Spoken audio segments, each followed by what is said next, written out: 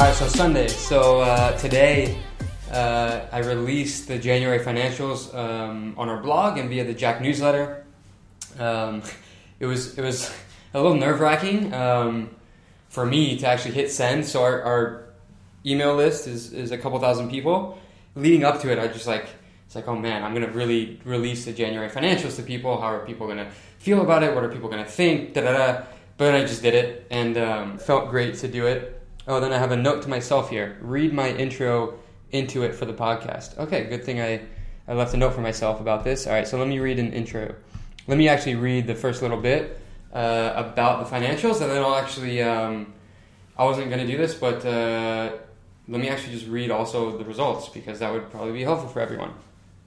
Okay, so I said, here's the blog post. In the spirit of transparency, a value which is personally very important to both me and the company, we're releasing the Jack January 2018 financials. This is something we'll be doing each month this year. I'm doing this for a few reasons. I believe in transparency, and I think that our employees should all know the health of the company. With that said, this doesn't mean that I need to release them publicly, which leads me to my second reason. To aid individuals who are currently in positions similar to mine when I was initially building Jack. I wish I had access to resources such as these at that time so I could understand where people were in the cycle of growing their business, how that translated to financial results, etc. And 3, because why not? There's nothing to lose in my opinion. For me personally, it feels freeing to release this information. This is me being transparent, authentic, and seeking to put forth information I would have greatly benefited from as a young entrepreneur, and doing so fits in line with my core values and those of the company. People have asked me if I'm worried for employees, for future employees or partners, clients, so we call our clients partners, to see these commonly private details. The answer? Absolutely not. If someone doesn't want to work with or for Jack because of our financial results, that's okay. The truth is, no business is perfect. There are ups and downs from month to month. This is me being my authentic self, and if it turns people off, I'm okay with that. I've opted to practice transparency throughout all facets of my life and business. And so I'll just speed ahead. There's more to the article, but that was the gist of it. Now I'll just tell you the results. So we have accrual basis results and cash basis. So for those of you that don't know, I might as well just quickly explain because maybe it will be helpful.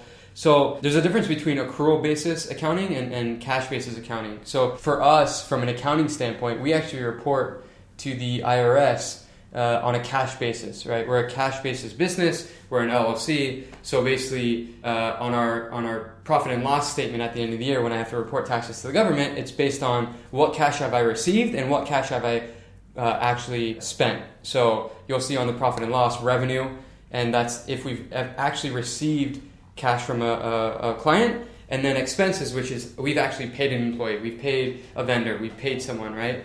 And that's how that's what cash basis means. It's actually cold hard cash. Think of it like that.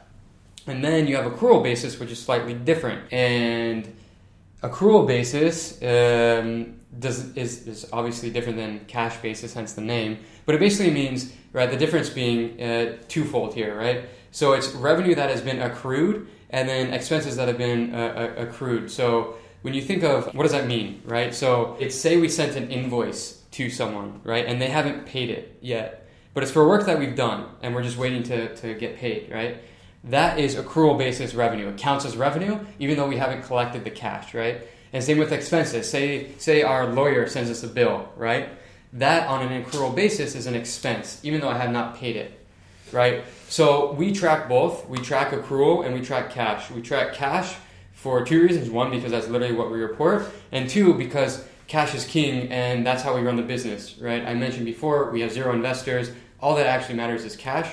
All the cash is that's what we have. That's my money. That's my investment in the business, and that's what actually matters, right?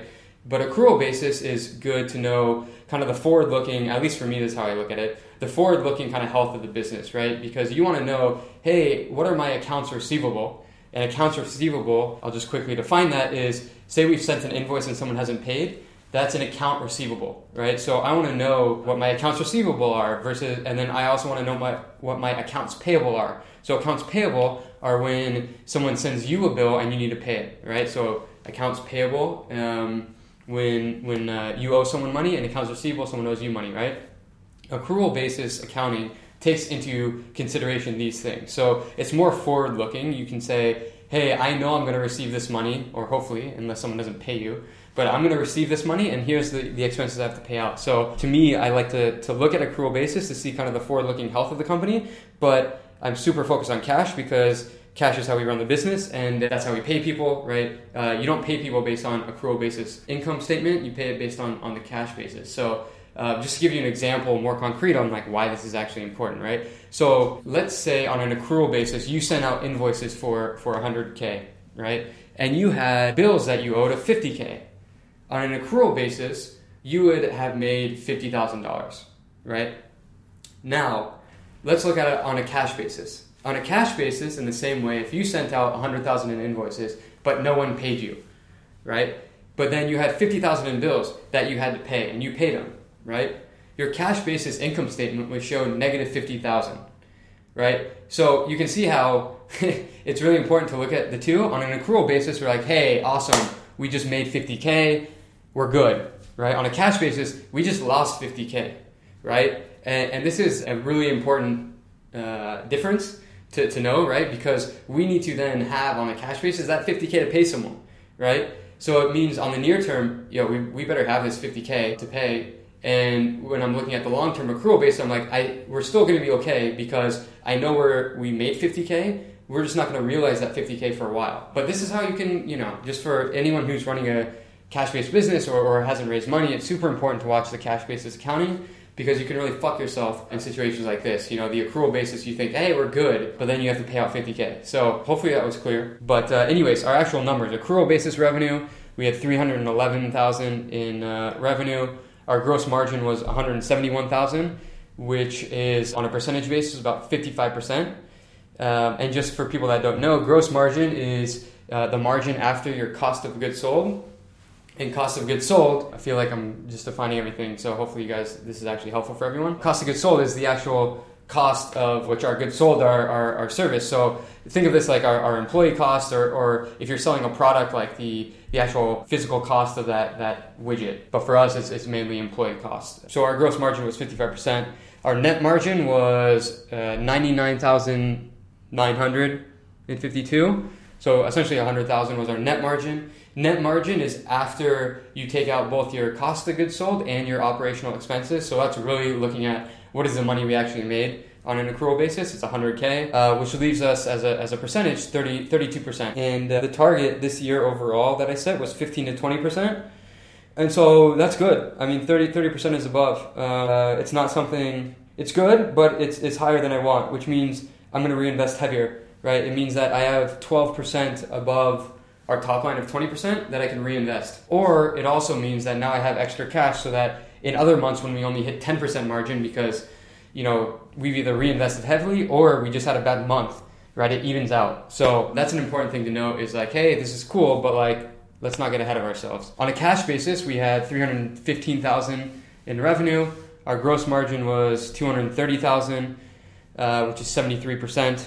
Really high there because, and this is where it kind of fucks with you, right? Like, that sounds super high. Hey, our gross margin was $230,000. Like, we must have not paid people or something. It's like, no, it's just the way the cash was taken out, right? Just less cash was paid out this month, right? But the overall health that I really look at is on the accrual basis. But hey, it is nice to have not paid as much cash out this month. But we'll have to do it next month. So our net margin was $130,000, and our net margin percent was 42%. So again, these are, they sound really amazing. They're a little misleading, I would say, just because we are going to have to pay out more of that cash. But it's misleading, but it's not. I mean, at the end of the month, we had $130,000 in profit, so that's cool. This was also the biggest revenue month in the history of the company. We've never done over $300,000 in revenue, I don't think. So that's a milestone, which is cool. And yeah, I also wrote here our team size is 20 in January. And our bank balance, also a note on the team size, I include both part-time and full-time people there. If someone's part-time, I included them only as a 0.5 person. So this is, team size is 20. But it's actually maybe a few other people because some people are part-time. And then I also wrote here my bank balance. This is something I wish other people would reveal, so I revealed it. I said our bank balance, cash before tax, is $345,000. Our bank balance, which is cash after tax, is $293,000. So that's what we're sitting on cash-wise. I like to keep a decent amount in reserves. I want to keep building that up. And we can either use that as reserves for bad months or for reinvestment. And yeah, that's when I mentioned maybe in previous podcasts, right? Like I've made money, right? But all of it's kind of sitting there. And this is like, it's money. I can't take it out. Well, I could, but it just wouldn't be smart. So anyways, that's the financials.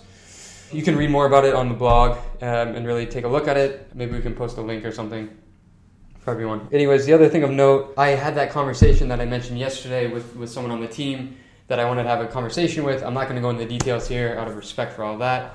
But yeah, I had that conversation. I also met with my friend Saad, who is the former co-founder of a company called SiteLighter. He later exited that company, sold it, and now he's working on a new one. A quick story with Saad though, that's fun, is that so when I was starting out the business, I actually lived with Saad. He had started something called, I think what we called it was the Tech Loft. He had quit his corporate job and moved into this apartment, or was in this apartment, and basically converted a 3-bedroom into a 5-bedroom. It was down in Financial District, actually like a block away from our current office. And he started interviewing people to move in. I think he went through like 100 people. Anyways, I made the cut. And so I moved in there. And the people that moved into this loft were him, who was starting a company, me. There's another guy named Brandon Smythe, who's still a very good friend of mine. He had started a couple companies as well, and was now working on a new one. He was joining as a biz dev, like head of biz dev for a new startup at the time. Good note for him though is a couple years after this moment when we moved in, one of his companies finally exited, so that was amazing for him. There was also a designer that moved in there named Noah, and then there was someone else named Josh who had moved in there, which was actually the first ever Jack business partner that was there. So there was a lot that happened in this apartment. I had my first co-founder who, as I mentioned, is no longer at the company, but and then also SiteLighter was actually our first major customer. So I was helping out Saad for months and months. He was one of the people along the way that I was helping out kind of for free, right? Just because I enjoyed it and was doing it. And he ended up giving us our first big contract, which is cool. So that was after, by the way, it wasn't when we just moved in. That was like probably a year or something after I moved in. So it wasn't like immediately we knew, hey, we're gonna work together. We were working together, doing a bunch of shit for free, and then was able to turn that into an actual big customer of Jack in the early days. Anyway, still really good friends with Saad. I don't get to see him as much anymore because he moved down to Baltimore when he was building SiteLighter, although he's moving back to the city in a few months. And whenever we see each other, it's just like, there's just, it feels like he never left. Like we used to live together, but we'd always talk business and just chill and not just talk about business, but life and everything. And he's one of the few people that just like shit just clicks with. So it was good to see him. And what else did I say? Oh yeah, so he came over to just talk about some new business ideas that he had. It felt like it was like 6 years ago. We were talking when he was first starting SiteLighter. We were just in his kitchen, and then became my kitchen, right? When he was just starting the company out, and we were just shooting the shit on ideas. Fast forward 6 years, he's now in my kitchen, talking through things, and we were just, talking through ideas. And I made a note here. I said, I can't believe it's been this long, since I first met him. It felt like it was only yesterday. And yeah, so we were talking about that. Hopefully, he said he's moving back this summer. I'm really excited. And I said, I can't wait. And I put a note here. He's part of the clan. So when my coach and we talk about just kind of being people who are just like part of our clan, like people that we're just gonna like do shit with for a long time, and just really connect with. And for me, he's one of those people. So anyways, then let me see if there's anything else here that I wrote down. Okay, yeah. So I'm gonna touch on some things. Some of these things I can't touch on just because it's sensitive information. But I said, hey, I'm proud of myself for how I handled the conversation that I needed to have. It was very difficult leading up to it. I'm very thankful for which is, and I'm talking to my coach here, for your help and guidance. It was the trilogy, which I'll explain that at another time. But it was a trilogy, and I feel like now I've gotten past this part of my life. Moving forward, I will speak my truth, be authentic and transparent about how I feel about these sorts of matters. This is because I am now clear on my stance on certain things, and I'm leaving out what those things are. Well, I'll just say it. I'm clear on my stance on equity in Jacked and how I want to handle it. I have strong views on equity, finances, etc. And I get to choose how that happens at Jack. No one else does. And that's just the truth of it. I've designed a company such that I could afford myself the freedom to do it how I want, right? That's partially why I haven't taken on investors and all these things. I get to design the company that I want to build and how I want to run it. And also, I actually believe that my stance on equity, which is that it's just really not that valuable, and what's more valuable is profit share is actually what's best for everyone else, not just for myself. I actually think that salary and bonus is a better method, because then you actually get to partake in the upside of the business as it grows, right? So like the problem I have with equity in general is that I would be like, hey, take equity in the business, which by the way, I have no plans to sell it, so it's really not worth anything. Nor will it be really worth anything because the multiple on a type of our business, if it did even sell, is not that great. So hey, take equity, and with that, I want you to not get a bonus and take a lower salary, right? It's just like, I could do that, right, and keep more cash for myself, but I don't want to do that. I want to share. I want people to share in the upside of the business as it grows. I want people to get bonuses. I want people to get higher salaries and share that money as we grow, right? I think an interesting part is that this could be, even for me, like a way to distribute some of that wealth that's created by the company, right?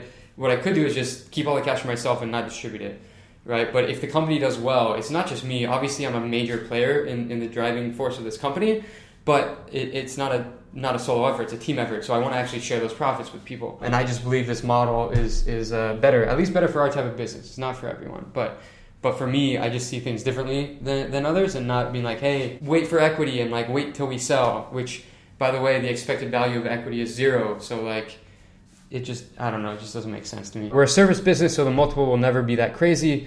But what will be is the cash that it spits off. And that's what I want to share with others. It's unconventional for NYC and SF at least, but it's what I believe to be the right and most fair for anyone that works for me, whether they agree with it or not. I want people to have cash from the business as it grows, not the hope of a future exit that will probably never come. And I want them to use the cash to do what they want with it. Invest, buy things. Some people have wanted to buy a home, whatever it is, right? If I give people cash, they can actually do those things. I want to spread the wealth they are helping to create along the way, not tie them to me with equity in the hopes of a future payout and asking them to forego cash so I can take it all now. I could offer equity, have people lower their salary and forego bonus, but then I could have more cash for myself, but I don't want to do that. I want to spread the wealth around. There's great income inequality in the US. I wonder if through Jack, I can do my part to not be a company that takes all the economic value from its employees, but actually makes it fair. As the company's income and profits rise, so too should employee salaries and bonuses, especially if they have been around for long periods of time and impacted those profits over time, and their impact is compounded. I'm wondering if I can even create a new model that tracks the compounding impact of someone and rewards them for this. One problem is that profits rise by compounding actions, but people don't stick around, right? So it's hard to know how to distribute this. And so at the end of the day, the company just benefits. And traditionally what people have tried to do is give people, hey, you might get equity, but that equity is only worth something if the company exit. How do I share, and this is a question, then I started going into it for myself, like how do I share the wealth that is created over time in a fair manner instead of just keeping it for myself? Which right now is how capitalism is set up, right? Where things compound over time, employee wages and everything, like they don't increase, but you can see skyrocketing profits for companies. But that's how capitalism in the US is set up. That's the way it works. And I wrote to myself, hey, I'm not sure how to solve this, but maybe it's something I'll take on and solve. But for now, let me focus on Jacked and being the best CEO and leader I can be.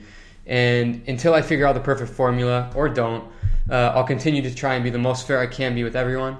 Not everyone will always agree on what is fair, but deep down for me in my core, if I feel like I'm being fair, I can live with that. And that's the recap for